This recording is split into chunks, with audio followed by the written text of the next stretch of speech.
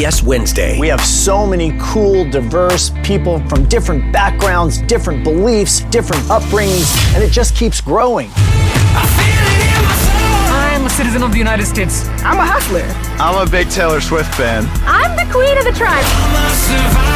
I am playing whatever role I gotta play. I'm gonna play this game full speed. I ain't going down like no punk. A new Survivor Wednesday on CBS and streaming on Paramount+.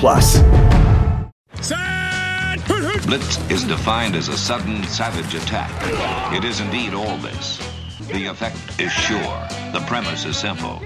It's a basic, primal confrontation, man to man. No excuses are offered, none accepted. Welcome to the latest edition of Longhorn Blitz with horns247.com. Looks like a radio station. Now, here are your hosts. Lifetime Longhorn Rod Babers. Pure athlete, yeah. I transcend race, hombre. Matt Butler. I don't talk man. I back it up. And we are chock full of that, man. Damn right. And Jeff Howe. It's still real to me, damn it. And that's the bottom line, because Stone Cold said so. If you're gonna blitz, come strong, but don't come at all. Coming strong with another edition of Longhorn Blitz with Horns 24/7. I am Jeff Howe. Let's not waste any time and get right into this week's proceedings, and let me bring in the rest of the team. He is the master of the soundboard, the drop machine extraordinaire, our lead research analyst on Longhorn Blitz, and a daily fantasy guru. He is Matt Butler. How are you, sir? Doing pretty well, man. How about yourself? Grinding, working away, trying to see if Steve Sarkisian can get this staff completed here at some point soon. Have you we'll slept? Discuss that on this week's show. Yes, I have slept a little bit. Because last time we talked to you, you said that you just came in, you were up all night last week's show, so I assumed you almost had to pull the same thing this week. No, not as bad. I did do a little cyber stalking of Pete Kwiatkowski late Monday night into Tuesday, and we'll run down some of that now that we know he is a candidate for the defensive coordinator job at Texas as we sit here and record the show. And there's nobody better to talk defense with than the third member of our team. He is our lockdown corner on Longhorn Blitz, lifetime Longhorn, 2002 UT All-American, 2002 semifinalist for the Jim Thorpe Award, fourth-round draft choice of the New York Giants back in 2003. Spent his NFL career with the Giants, Lions, Bears, Bucks, Broncos, and a year with the Hamilton Tiger Cats of the CFL. When he was done with football, he got himself back to Austin, Texas, and the 40 acres where he earned his degree. Whenever that T-ring comes in, we will make sure he wears it proudly. Nevertheless, he is a card-carrying member of DBU, and when you get that All-American honor recognized by the NCAA, they make sure you get one of those black cards. Number 21 in your program, number 1 in your hearts, Mr. Rod Babers. Rod B., how are you, sir? Hey, thanks for the intro, brother. I appreciate it. And make sure to get some sleep, man. That's important, brother. We'll break you down if you don't. I'm working on it. Surely we're getting there. And slowly but surely the Steve Sarkisian Texas staff is coming together, guys. Let's go ahead and address, as we sit here right now and record this, we won't, I don't know, we might not go too deep into it. We'll see what happens with this defensive coordinator search, because as we sit here right now, what we can say at Horns 24/7 is that Pete Kwiatkowski, the Washington defensive coordinator, is definitely a candidate at this point. That's what we can say right now. Had this job on Friday for about, 10 minutes until he didn't. We know Steve Sarkisian has pursued Pete Golding. The interest of Mississippi State's Zach Arnett. I don't know that it's been much more than that, guys, just interest. I don't know how serious those talks have gotten, if they've even gotten very far down the road. I don't believe that they have at this point. So, Rod, as Steve Sarkisian, we'll start with you this week, Rod. As Steve Sarkisian gets close to the finish line of putting this staff together, it's interesting because all the guys that have popped up in the D.C. search, with the exception of Chris Ash, who now looks like he is headed to Jacksonville to be with Urban Meyer, everybody kind of fits the mold of what Steve Sarkisian wants in a defensive coordinator, which he said, look, he wants an attacking style of defense, an aggressive style of defense. And to me, that signals, look, you just want complementary football, right? If you want to be aggressive, dynamic, and wide open on offense, you need a defense that's going to take some chances, try to force turnovers, try to get you those 1 or 2 extra possessions in a game that could make all the difference in the world at the end. So, Rod, where are you at on – we'll talk about the whole staff as we go through this week's show as it looks right now, but where are you at on this defensive coordinator search, good, bad, or indifferent? I like that he's taking his time. I don't want him to rush it. I thought there would be more of an expedited timeline because when he started hiring assistants, we all assumed, he's hiring assistants. He definitely knows who his defensive coordinator is going to be, or at least he has a really good idea of the top candidates, and he likes all of them. And now we know what at least we expect: Blake Gideon and Terry Joseph, Bo Davis. Like, we expect those assistants, and for him to do that means, that he either knew who his defensive coordinator is going to be, and maybe he did and maybe he didn't, and the top candidates just came off the board, right? At first, like you said, it was Muschamp was going to be the guy, and Muschamp, personal stuff, family stuff, and other issues, maybe taking a respite. Muschamp wasn't going to be the guy, and then Dan Quinn's name pops up. It's like, it's definitely going to be Dan Quinn. Cowboys swoop in, get Dan Quinn. Then the Zach Arnett stuff comes up, and Pete Golding names becomes really popular, and then Dan Lanning, all of a sudden, like you said, he was going to be the guy, and then Dan Lanning decides that he's going to stay there at Georgia, and now Kwiatkowski is the popular name. So I think one thing they all have in common is they're multiple. Look at all those defensive coordinators background, they're multiple. Mm-hmm. And yeah, like you said, he wants an attacking. That's one of the things he's mentioned. That's one of the main traits of defense that he's talking about. He wants an attacking, aggressive style. As we talked about last week, that's not really Chris Ash, right? Chris Ash is about being, fundamentally sound, bend but don't breaks, a different style of defense. But with Kwiatkowski, I think it kind of fits. He wants potentially a very malleable front with the three-man front potentially, and I think he wants a defensive coordinator that can be multidimensional. And I think all those guys, you study their background, it does show you that those guys, they're not so rigid. And not saying Chris Ash is rigid. I did see him make a lot of adjustments, but his defense is not really known as being an attacking style defense. So I like that he's taking his time. He's got to get these hires right. We've talked about that time and time again. Don't get it, don't mess up your first, your first coaching hires, because then if you have to overhaul everything, that usually spells doom and gloom for that coaching regime. So you want to have to tweak your staff. You don't want to have to overhaul it. Get the defensive coordinator right. I like the names that I've heard. I like Kwiatkowski too. We'll see if he's able to, kind of close the deal. It's interesting though that he's hired assistants without knowing who the DC is. He knows the style and the philosophy, but a lot of DCs like to pick their own guys too. I wonder if that's one of the reasons some of the DCs have decided to go elsewhere, because I want to pick my guys. I'm coming in, if I'm going to be making a dinner, I want to buy the groceries. So I'm sure that's not a huge issue because it's Texas and Texas can pay the money, and they're hiring really good assistants too. Bo Davis and Terry Joseph and Blake Gideon are well known and well respected in the coaching community. But every coach has their little idiosyncrasies about, I have a linebackers coach that teaches my defense this specific way, and it really helps to have that guy with that terminology and the verbiage I use, and he teaches it my way. I don't have to coach the coaches and teach them the disciplines and the infrastructure of my defense. That'll save me a ton of time and help me implement things quicker. So I don't know. I don't know why it's taking so long, but I'm glad he's taking his time to get it right. Yeah, and the discussion about the assistants, it's a great question to pose out there, but it also maybe can lead us, like you sort of said right there, to the idea that Sark understands what his vision is for it. Now he's just trying to get the pieces and assumes that the guys that he's hiring will be in alignment. It's just we still have to wait and see. Yeah, Rod, I want to go I did some cyber stalking on Pete Kwiatkowski and just looked at some of the statistical rankings for his Washington defenses. And he and Jimmy Lake were kind of working in tandem to run that defense. Jimmy Lake, when Chris Peterson decided to retire, obviously got elevated to head coach. But I didn't look at the 2020 season, Rod, because to me, look, a season where you play 4 games, statistical rankings and even the analytical rankings, to me, it's almost irrelevant at that point in a 4-game season. But starting at 2014, this just kind of jumped off the page at me. Starting from 2014 going through 2019. Matt, I know you're big on this.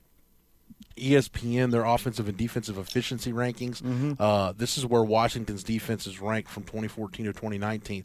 21st, 9th, 7th, 16th, 15th, and 13th. And then SP Plus defense from 14 to 19, 31st, 27th, 4th, 13th, 4th, 24th. So, and we talk about just an aggressive attacking style. look at where they've ranked in sacks in that same time frame nationally. 2nd, 26th, 19th, 17th, 100th, and 58th that kind of fell off. Turnovers forced, 17th, 13th, 1st, 29th, 56th, 23rd. So those big areas we talk about when you talk about, hey, can you force turnovers? Can you create negative plays behind the line of scrimmage? His defenses have done that. Now Washington has also had some – we know they've had great personnel. And, Rod, I think the key thing for me in all of this is, regardless of who the defensive coordinator is, something you told me a long time ago, and I live by it because it's been proven to be true when you look across the college football landscape. Unless it's a unique circumstance, 90% of the time in college football, when you talk about good defenses, you're winning because of the players you have. You win with players on defense. You can mask some deficiencies on offense, but if you don't have the horses on defense, at some point you're going to get exposed. And my question is, Rod, when you look at this personnel defensively for Texas, going from that bend but don't break style under Chris Ash, now running maybe a more aggressive attacking style under whoever the new defensive coordinator is going to be, do you like the way the personnel on campus right now translates to that kind of style? That's a good question. I mean, you got to replace Joseph Osai, who was your most impactful player on the defensive side of the ball. Ball hawks on the back end. I don't know about many ball hawks on the back end. I mean, someone will emerge in this defense. I mean, that's just the way it always is. There are good players that emerge, and Texas has good players, but it's hard to project right now who would be a star and a standout performer in Kwiatkowski's scheme or someone else's scheme. There are players there. I'm not hating on that. Trust me, there are tons of talent on the defensive side of the ball. Whether it's been developed or not, that is a question, because that's been a question at Texas. But I thought that, Joseph Osai was great in that role that Chris Ash used him in, that jack position. And that's usually what if you find some scheme that is compatible with the great skill set of a player, or a coach can adjust his scheme to the skill sets of players, like we saw with Todd Orlando in that 2017 year when he had the lightning package, right? He adapted the scheme to his personnel, and that was a really good job. Now I'm not bringing up Todd Orlando saying, oh, Todd Orlando was great. No, just saying he did a really good job in that respect. And just giving you an example of a coach being malleable and being able to tweak his scheme to his personnel. So there's got to be some of that, and I think Kwiatkowski does show that he has a multiple enough scheme that he can do that if necessary. I'm trying to think right now who I think the most impactful players would be. They're probably going to be on the defensive line for Texas. And to me, they're still their deepest position. Even losing some talent, they'll still be really deep and talented on the defensive line. That's pretty much where you should start building the scheme, and all the different components should revolve around that strength. And that sort of sounds like it fits perfect with Kwiatkowski, too, if it were to be that guy, because of the fact that, I mean, you look at Coburn and Alfred Collins, just those two, not even mentioning the youngsters like Ojimo and others.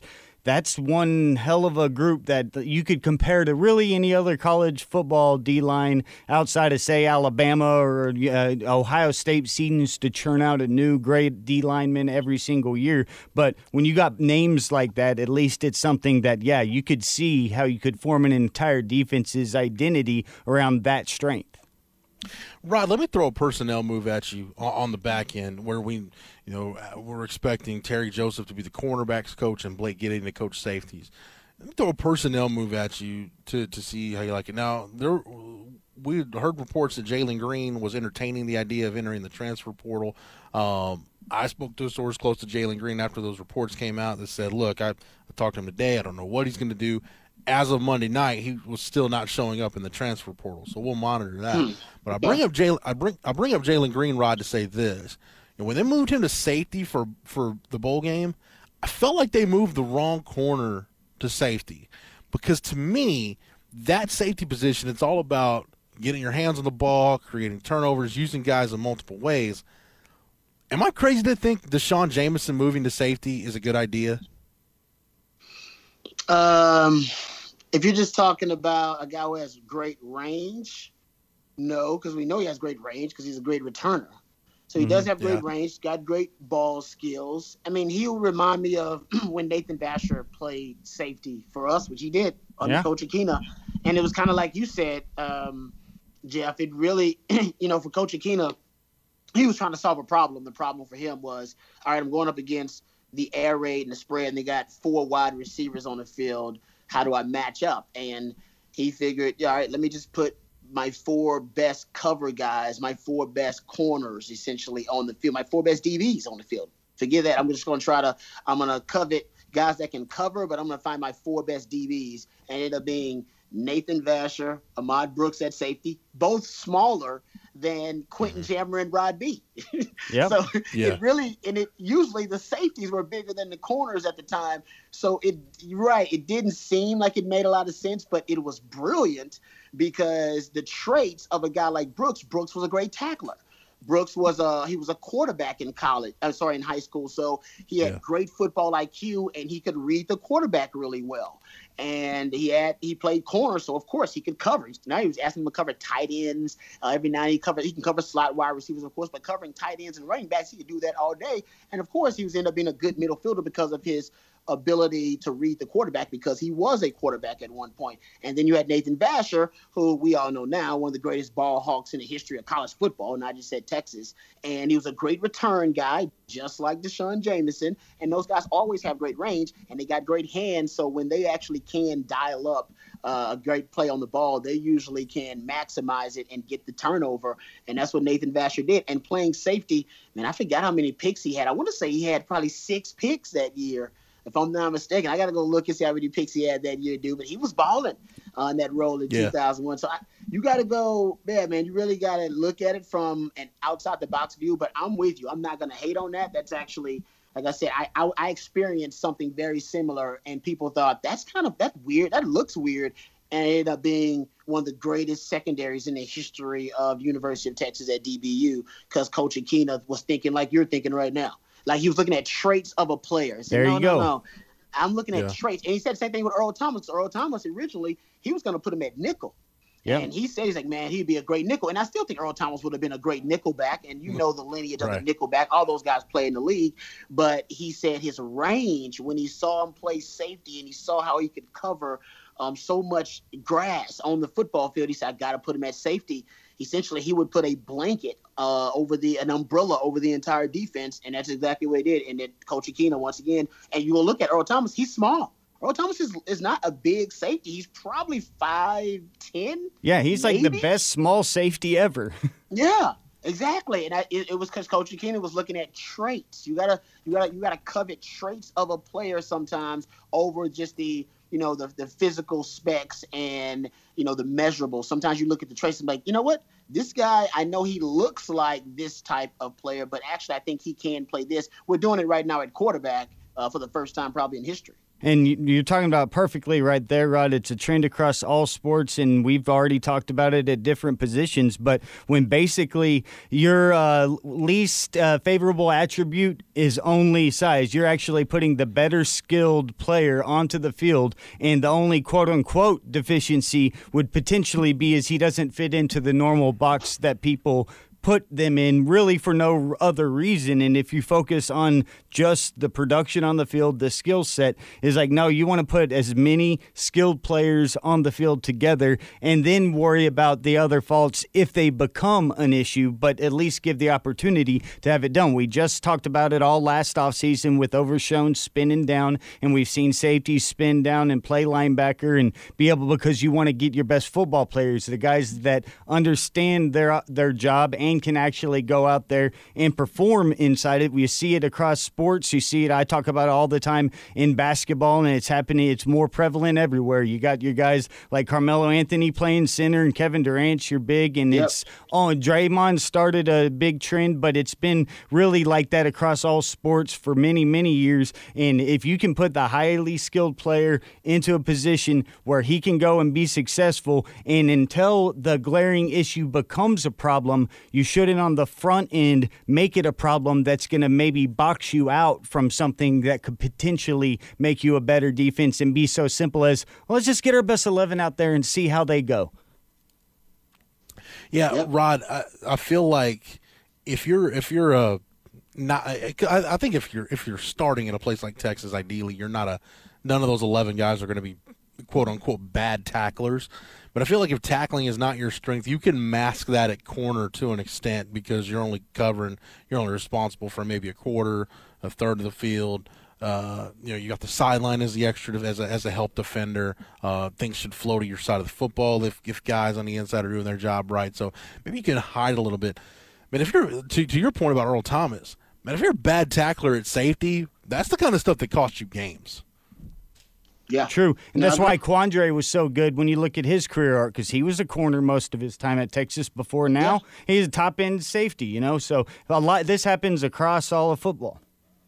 Yeah, because Quandre was what? Physical. Mm-hmm. For a guy his size and a guy to play corner, like, man, he's physical as hell. He's as physical as a linebacker. So in the NFL, they're like, well, his best trait is probably his physicality. Mm-hmm. So let's put him at safety.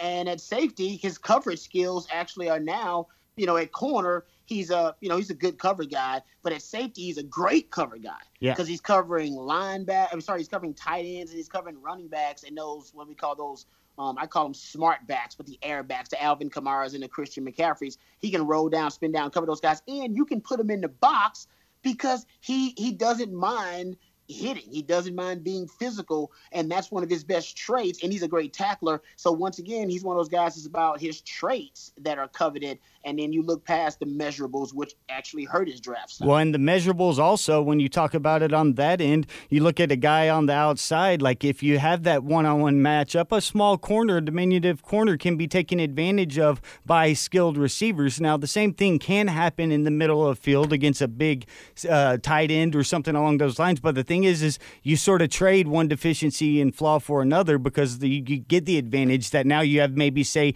quicker size, speed, athleticism compared to that tight end instead of being possibly outweighed multiple ways on the outside at wide receiver. So safety is a good spot for a good cover corner that's only a little small but high IQ and physical to go and spin up. Guys, let's talk about the rest of the defensive staff as it stands. Rod, I just think it's a solid defensive staff. I mean, Bo Davis coaching defensive line. Look, I think that second tour of duty he had with Nick Saban spending some time in the NFL, I think there's a good chance Bo Davis is a better position coach now than what he was when he was at Texas the first time. And he wasn't terrible by any means when he was at Texas from 2011 to 2013. And then on the back end, Terry Joseph, good, solid hire in my opinion. And then Blake Gideon, you get an up-and-comer who came highly recommended to Steve Sarkisian from Will Muschamp. So, Rod, I don't know if it's fair to say this is an elite staff. I just think it's pending the DC hire and whoever that other assistant coach is going to be. I just think it's a good, solid defensive staff. Yeah, I mean, I like the hires. It's got to be the right mix, right? That's what you're doing if you're Steve Sarkisian. Bringing in all old elite guys is not necessarily a good thing because that doesn't always work.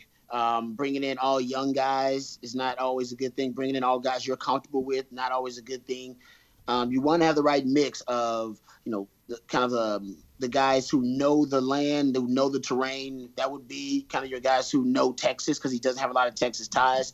You want to bring in enough national names, and it's got to be the mix. The coaching staff is all about fit. It's all about compatibility. You're combining a lot of ideas and schemes, and the coaching staff needs to get along as well. They need to have the right amount of competitive tension among them, but it also needs to be the right personality mix between the two. It really is like chemistry. Too much of one thing is too volatile and can be toxic.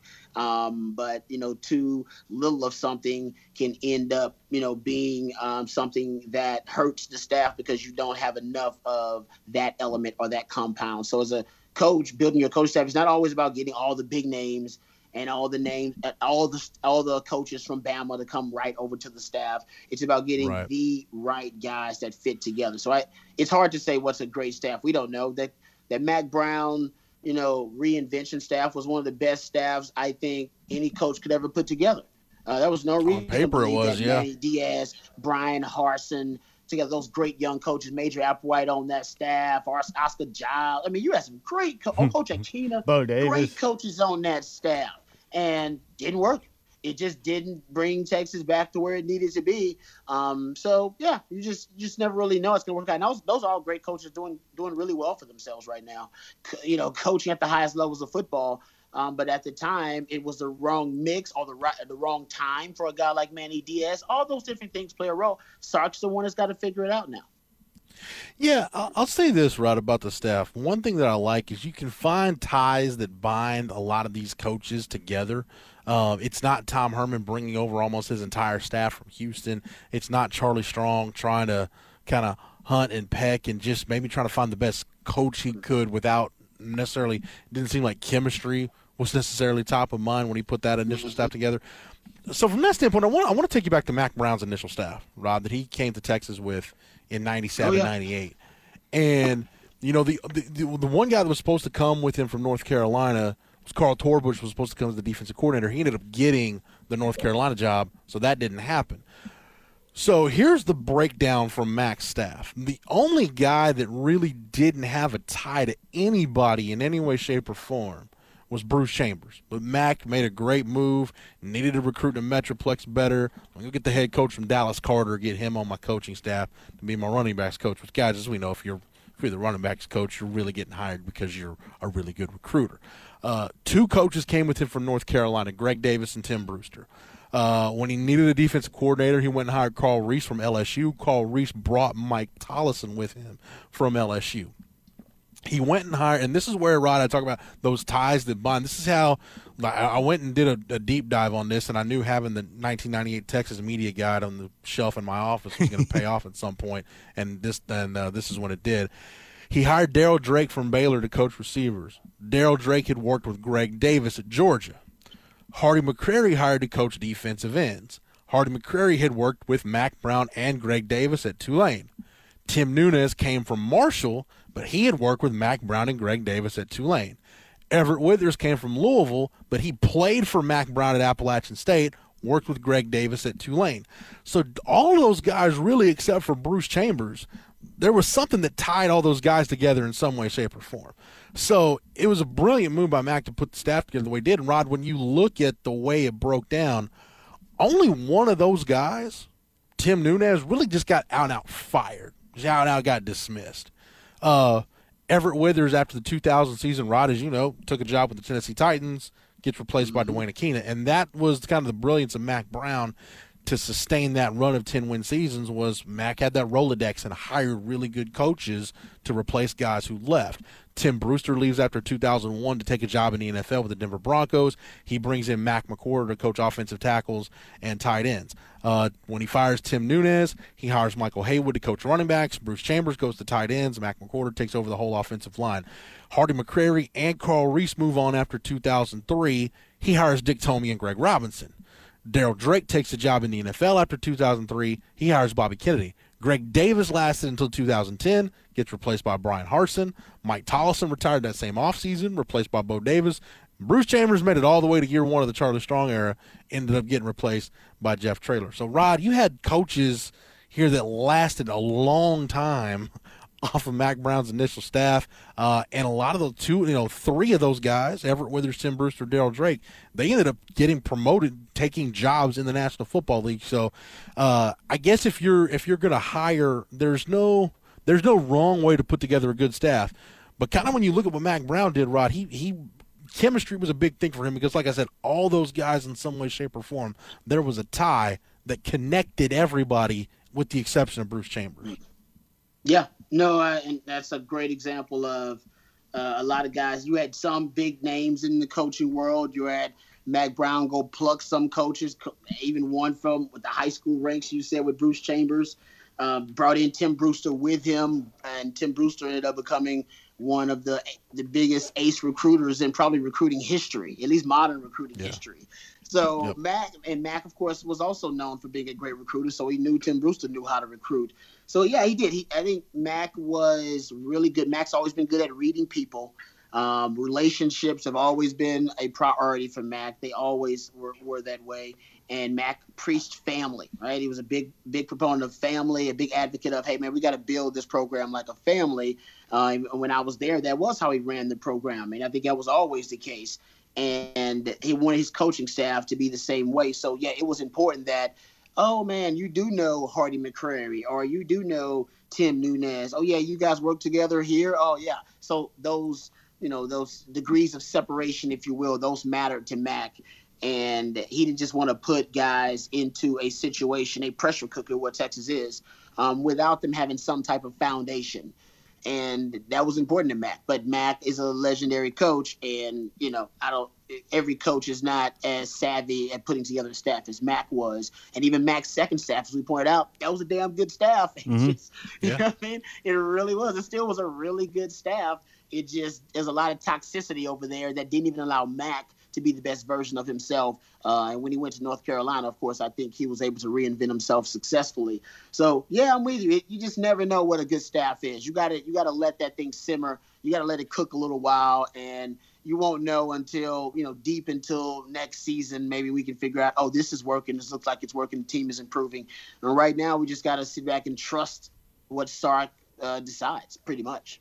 Yeah, and when you look at it as a reverse engineering, as you just did right there, you can sort of see the way that Mac really understood it. It was that combination of fits, but we only can enjoy that by looking at it after the fact, whenever you sort of go and deconstruct it and try to tie together, how did he put the puzzle pieces together? And, that second staff was such a different situation, and that's where Sark right now, he's sort of, he was able to assemble his first staff, and he has some experience, but he's now getting his second opportunity and has those relationships. So we'll see what type of chemistry he's able to reinstall in theory here at Texas. Yeah, and when you look at the offensive staff now, Rod, there's a lot of ties that bind those guys together. With Steve Sarkisian at Alabama, Jeff Banks was there, Kyle Flood was there, A.J. Milwee was there, and you've got a couple of holdover coaches with Andre Coleman and Stan Drayton. Rod, I want to get your take on Andre Coleman because, by the way, you can catch Rod B each and every weekday on the Horn on the triple option, Darby KD from 3 to 7. And Rod, when the news broke that Andre Coleman was getting retained, when we reported that at Horns 24/7, the news that Andre Coleman was staying kind of fell right in line with what we were hearing about Dennis Simmons staying at Oklahoma after Steve Sarkisian made a run at hiring him to be the wide receivers coach. Rod, it seemed like initially maybe you weren't a big fan of Andre Coleman getting retained, but have you softened on that, changed that? Where are you at with Andre Coleman being one of the two coaches that's getting retained off of that Tom Herman staff by Steve Sarkisian? Well, I don't think it'll be as big of an issue because I'm assuming Steve Sarkisian has watched the film or at least started watching film, and he sees that it's an issue with the wide receivers outside to be able to get off simple bump and run coverage. And that was just my main issue with Andre Coleman. I didn't see the guys get better at that all throughout the year, and I have the stats to back it up, but I won't bore you with that. The whole point is at other positions, you can see guys get better week to week at certain things, especially troublesome areas. And one of the trouble areas for wide receivers is they couldn't get off press coverage on the outside. So Steve Sarkisian is going to be hands-on with the offense. We know that. He's going to call the plays. No mystery about who's calling the plays, who's running the offense. It's his offense. One of his specialties is scheming guys open. Does a really good job of that with compressed formations, with bunch formations, with pre-snap motions and shifts and funk. He does a really good job of that kind of stuff. And so he schemes guys open, particularly wide receivers. We saw that even in the national title game with Devontae Smith. So I think he kept Andre Coleman around because Andre Coleman is beloved by the wide receivers. Jordan Whittington put out, even when they were making coaching changes, that they better keep Andre Coleman, almost like a threat. So I think he's beloved. I've heard on the recruiting trail he's beloved. I'm sure parents love him. And that's a good reason to keep somebody around, especially when you can coach the wide receivers. If you believe that, you're like, no, I can coach these guys, and I can scheme them up. It's not that big a deal to him.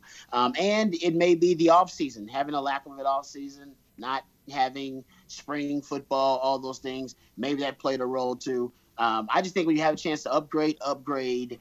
But like we said, it's not always about having the best name or the most prominent coach coaching that position. Sometimes it is about the chemistry, and you have priorities, right? Certain things you emphasize. And maybe for Sark, because he's so hands-on with the offense, he'll figure, nope, I'll go out there and teach those wide receivers. I'll go coach up my coach because I think he's a good coach. He just he's not really good at teaching this certain technique. So when I get out there, I'll teach him how to teach that technique, and we'll be fine. So I'm assuming I'm going to assume the best, that he's already looked at the film, watched that, saw that, and it's not a big concern for him. That was my assumption as I worked through it. Yeah, I think, too, some of the stuff we're hearing, we talked a little bit about this last week, some of the stuff we're hearing now, that, how much control, I guess you could say, Tom Herman tried to exert over that wide receiver position, kind of viewing himself, and this is according to various sources that were around the Tom Herman regime, kind of Tom Herman, I guess, considered himself kind of a wide receiver guru. That was the position he played in college. Really had kind of final say over who got offered. I mean, Rod, I heard a story of Tom Herman got mad at an assistant coach for, extending an offer to Garrett Wilson and not running it by him first. I'm thinking, look, you can't take one look at Garrett Wilson and decide that kid needs an offer. We need to probably reevaluate some things That's here. a power issue. But, yeah, so maybe it's, like you said, in addition to watch the film, maybe it's Steve Sarkisian saying, look, maybe he thinks Andre Coleman's a good ball coach and nobody really got to see that last season. Yeah, I've heard some of those things, too. I mean, that's why Tom Herman's gone, if it's stuff like that. Not yet. He was micromanaging the wide receiver position and thought that, he could be more hands-on there. Now, if that's the case, then he's a terrible wide receivers coach then, because the guy. I was about to say, he overanalyzed it to hell. If he's micromanaging wide receiver and that's the result we got, they should have fired him before the season was done. That's terrible. I could literally see that paralysis by analysis almost too. It was like he's like, we got too many of them. I like them all. I got to get them all out there. It's like I don't know. That's a little bizarre. That's bad. So overall, as we look at this staff, Rod, anybody that you really like, that you're high on, of the guys that we expect to be a part of this coaching staff? Yeah, I mean, I like Bo Davis. Bo Davis is a great hire. Bo Davis has a lot of respect in the football community. He's just a damn good coach. And when he was here at Texas previously, there was a lot of production on the D-line. So I like that move. That's expected to happen. I like the Kyle Flood move. That's an amazing move. And it's not that Kyle Flood's an elite O-line coach or anything. I mean, he's damn good. But I think when him and Sark are, and like I said, I don't think Sark is necessarily an elite offensive mind. I think he's great. I think he's awesome. But before he and Kyle Flood got together, they weren't making magic happen. It's something about their synergy together that makes that offense really, really creative and really effective at a lot of the fundamental concepts. So I like that Kyle Flood move. That's a great move. The Jeff Banks move is money, because now you got your special teams coordinator, who's one of the best. So I love that Jeff Banks move. As a tight ends coach, I don't know how much Texas he's going to emphasize the tight end with Sark, so I'm not going to hold that against him. But special teams, I know he's great. I know he's a hell of a recruiter. So that is a move I'm a big fan of too. And I think that Stan Drayton, keeping Stan Drayton is a great move too, actually. I didn't talk about that enough, but that should have been a no-brainer because of Bijan. And also that running back room and the way it looks. So I like keeping Stan Drayton. That's one of my faves up there, too. Everything else I think I'm kind of lukewarm on. I mean, Terry Joseph, okay. I mean, lukewarm on that. And I like Blake Gideon, actually. I should have said that, too. I'm a big fan of Blake Gideon. I've heard good things about Blake. I know Blake Gideon knows ball. And he's been great at special teams, so I'm sure they're going to basically use him as kind of the assistant special teams coach. So I'm not lukewarm on it. I like that. I'm a big fan of that Blake Gideon move. Also a member of DBU, so I'm a little biased, of course. And, everything else is, like you said, it should work out for Sark. I mean, Sark's got a vision. I do like that Sark has a vision. It's clear he's got a vision for what he wants. It doesn't seem to me that he is piecemealing this thing together by improvisation and on the fly. This does seem to me constructed with premeditation. There does seem to be intent, which I like. If you come into a job like Texas, I hope you had a vision and were ready for the job. Shows that he may be ready for the job, or at least he was ready for this moment, because the coaching staff, I think, is coming together. Other than the DC thing, which is not totally his fault, I think the coaching staff is coming together pretty quickly. That's the only other last domino we're waiting on right there. Yeah, and then a to be determined position coach. You know, Rod, this kind of reminds me of that staff Mac put together in that reinvention going from 2010 to 2011. Because when I looked at that staff, maybe this is a kind of a notch below that. Because we talked about it on the show today. I looked at that staff and I said, "There's not one hire on this staff that I think is a bad hire." Yeah, you know, on that 2011 staff. And there's not – Charlie Strong had a couple of these. Tom Herman had a couple of them where you look at it and go, really? You couldn't maximize that a little bit better? I don't feel that way about the staff. Now, I know there's going to be some people that question, is Terry Joseph best used, coaching cornerbacks? Would he be better as a safeties coach? What is Blake Gideon going to do? Because you've maybe gotten somebody a little more proven. But I don't think – in other words, Rod, when I kind of look at this staff like I look at a recruiting class. Like there's not one that you would just automatically put back.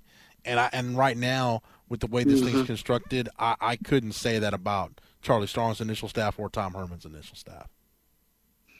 Especially on offense, right? I mean, that was easy on offense for Strong and for Tom Herman. Some of those offensive hires were heavily criticized on offense because we know Sark's going to be so hands-on.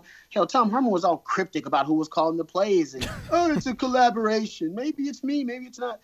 Sark, that's not going to be the case. Sark is taking responsibility for the offense. So there is more confidence on my part that if there is a problem, that he will directly address it because he's directly responsible for it. So, I'm with you. I don't know if there's a bad hire. I've been critical of the Andre Coleman move, but I don't know if that's a bad one. Like I said, that's no offseason, no spring.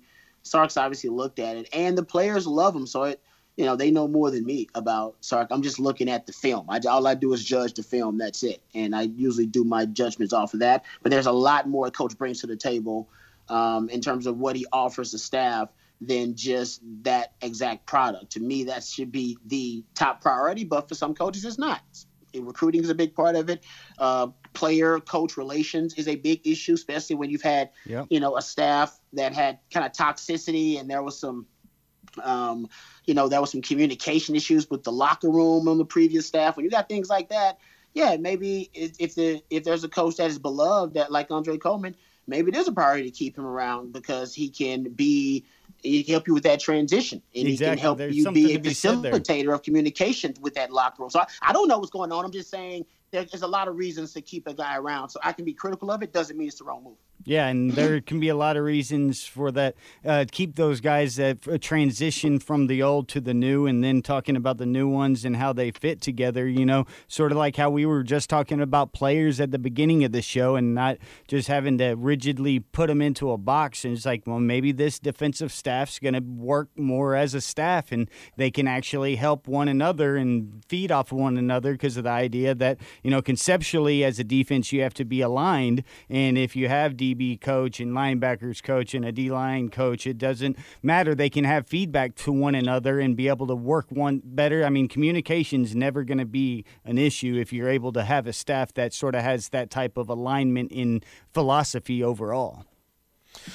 Okay, one thing I want to address before we wrap up this week, because it'll be full bore once we record next week's show, is the Senior Bowl. Texas is going to have two products at the Senior Bowl, Taquan Graham and Sam Ehlinger. Rod, we know Sam Ehlinger is working with the Miami Dolphins staff, and if you're a Sam Ehlinger fan hoping he gets drafted as high as possible, I think you would have maybe rather him work with the Carolina Panthers staff, since I think they're more likely to take a quarterback in the draft. Even if it's not using a first-round pick on one, they would most likely take one somewhere, I would think. Maybe the Dolphins are less likely to do that, although I've seen some mock drafts that have the Dolphins taking Justin Fields. I don't know, maybe some people are souring on Tua already. You got to replace Fitzpatrick, too. You got to have a backup. Yeah, but Rod, so Sam Ehlinger is going to work with the Dolphins staff down there, and now that we know – I don't think it's set in stone, the structure of the combine, but it sounds like there's basically not going to be a combine as we've known it for forever. Mm-hmm. So, Rod, with that in mind, I'll start with you. I mean, this is Sam Ehlinger. He's going to be able to meet when you go to the Senior Bowl. You meet with reps from all 32 teams. You're obviously there working with the pro staff. This is Sam Ehlinger's one kind of big job interview as he goes through this draft process now.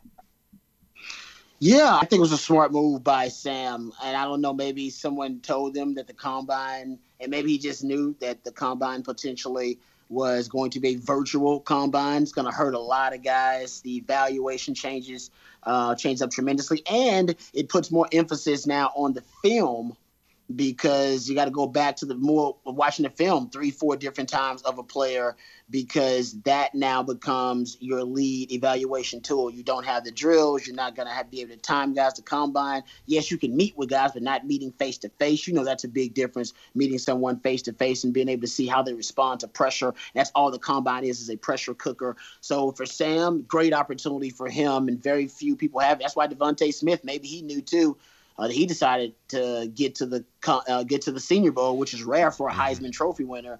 But I think it's just another chance to showcase your ability, considering the combine is not going to be one of those places. I don't know how the pro days are going to work. I'm sure they'll have pro days, but they won't be as jam-packed with scouts as usual. So you're still going to miss out on something miss out on one of those data points in the evaluation process. So for Sam, I think it's a great opportunity either way. I know he's going to be with the Miami Dolphins side, so I got to go look at their offensive coaches and see the guys he's going to work with all week. But the most important thing for Sam is he's going to be working with a lot of, great talent around him, right? Some of the best talent in the country. That was an issue for him at Texas, because at times his wide receivers will let him down, and sometimes his, offensive line will let him down. It's going to be an upgrade in the talent around him. It's going to be an upgrade in the coaching. We know he's a sponge. He was the first person to call the Senior Bowl to ask about who's going to be coaching me in the Senior Bowl. I'm excited for Sam. I think he's actually going to make a really good impression. We know that in the interview process and everybody's seeing him. I'm hoping that he shows them that he can make some NFL throws. We saw it here at Texas. We saw less of them in 2020. We saw more of those NFL-type throws in 2018 and 2019 from Sam. We know it's in there. If he can compile more of those and impress the scouts here at the Senior Bowl, I think Sam can improve his draft stock. I'm not saying he's going to be drafted in the first 2 or 3 rounds potentially, but I think he can improve his draft stock, and he can get some teams really excited about making him a project potentially as a backup or a project that's a circumstantial quarterback. Yeah, when you look at the roster, Rod, it's a shame that, Devontae Smith is going down there. My understanding is he's not going to be medically cleared to go through any of the drills or play in the game because of the hand injury, the finger injury that he sustained in the national championship game. But, no, like you said, he's still the good going. thing is that's where he's going to be able to meet with reps from all 32 teams. He wouldn't be able to do that otherwise. So for him, it's a good move. But, looking at the skill talent that's going to be around Sam Ehlinger, now as we record this, the offensive line groups are supposed to be released for both rosters today. They haven't been released yet. But the 2 other quarterbacks with Sam Ehlinger on the national team in the Senior Bowl, there's national and American teams. It's Sam Ehlinger, Ian Book from Notre Dame, and Felipe Franks from Arkansas. A running back, Rod, you've got Ramondre Stevenson from Oklahoma, Khalil Herbert from Virginia Tech, Michael Carter from North Carolina. And in that receiver group, a guy who Sam Ehlinger saw a lot of, Tylan Wallace, is in that receiver group. Sam Ehlinger will be working with down at the Senior Bowl. Yeah, so big opportunity for Sam. We'll see how things turn out with Taquan Graham, and on next week's show they'll have done weigh-ins, and I think they'll have done a practice by the time we record next week, so we'll get a better idea of where things stand at the Senior Bowl, which, like we said, look like with the Combine getting restructured, is probably going to be the marquee event of the draft process. So we'll see how everything shakes out for Sam Ehlinger, for Taquan Graham, and stay locked into Horns 24/7 to see how things shake out for Steve Sarkisian putting together this initial coaching staff. And with that is going to do it for this week's edition of the show. Matt, thanks for everything, man. You're more than welcome. Rod B, appreciate the time and the knowledge. Anytime, brother, anytime. This is Tony Kornheiser's show. I'm Tony. You expected someone else? So what exactly is the show about? I don't know. It's a sports show nominally. Football's over, but we're finally at a point where things matter in college basketball, and baseball season is on deck. Greatest 3 words in the English language, pitchers and catchers. We have some of the best voices come on and explain what matters or what makes an upset, like Ryan does, 9/8. No, that's not an upset. No, yeah, it is, Bob. And if you're lucky, I might just tell you about my search for discounted sleep pants or my worries about what my dog just ate. Listen on the Odyssey app or wherever you get your podcasts. For Matt, for Rod, for everybody at the Austin Radio Network and the Horn, live and local, digital on the Horn app and at hornfm.com, where you can hear Rod B each and every week down the triple option from 3 to 7. Shameless plug. You can also get myself and Craig Way each and every weekday from 10 to noon on Light the Tower. And thanks to Matt, you can get all of our archives. Our classic interviews and shows are available on the Longhorn Blitz SoundCloud page. Yep, just type in Longhorn Blitz. Get every episode of Longhorn Blitz anywhere you get your podcast. Just search Horns 24/7 podcast and hit the subscribe link to get every episode of the flagship State of Recruiting and Longhorn Blitz. And don't forget to like us and leave us a 5-star review. For the Horn family, for the Horns 24/7 family, I'm Jeff Howe. Thank you so much for downloading and listening, and we will catch you again on the next episode. You've been listening to Longhorn Blitz with horns247.com. Remember, for the latest Longhorn news 24/7, visit horns247.com. When you have sports mixed with your pop culture, along with humor and celebrity interviews, your earbuds are enjoying The Rich Eisen Show. Dan Orlovsky, are you still a Jaden Daniels is the best quarterback available in the draft guy? I think the three things that make it stand out for me are, number one, I think his ball placement versus man coverage is the best in the draft. Every quarterback in the NFL is accurate. He's got the best on tape. Number two, most transferable stuff to the NFL. And then I think the third thing is pocket peace. Search for The Rich Eisen Show on YouTube or wherever you listen.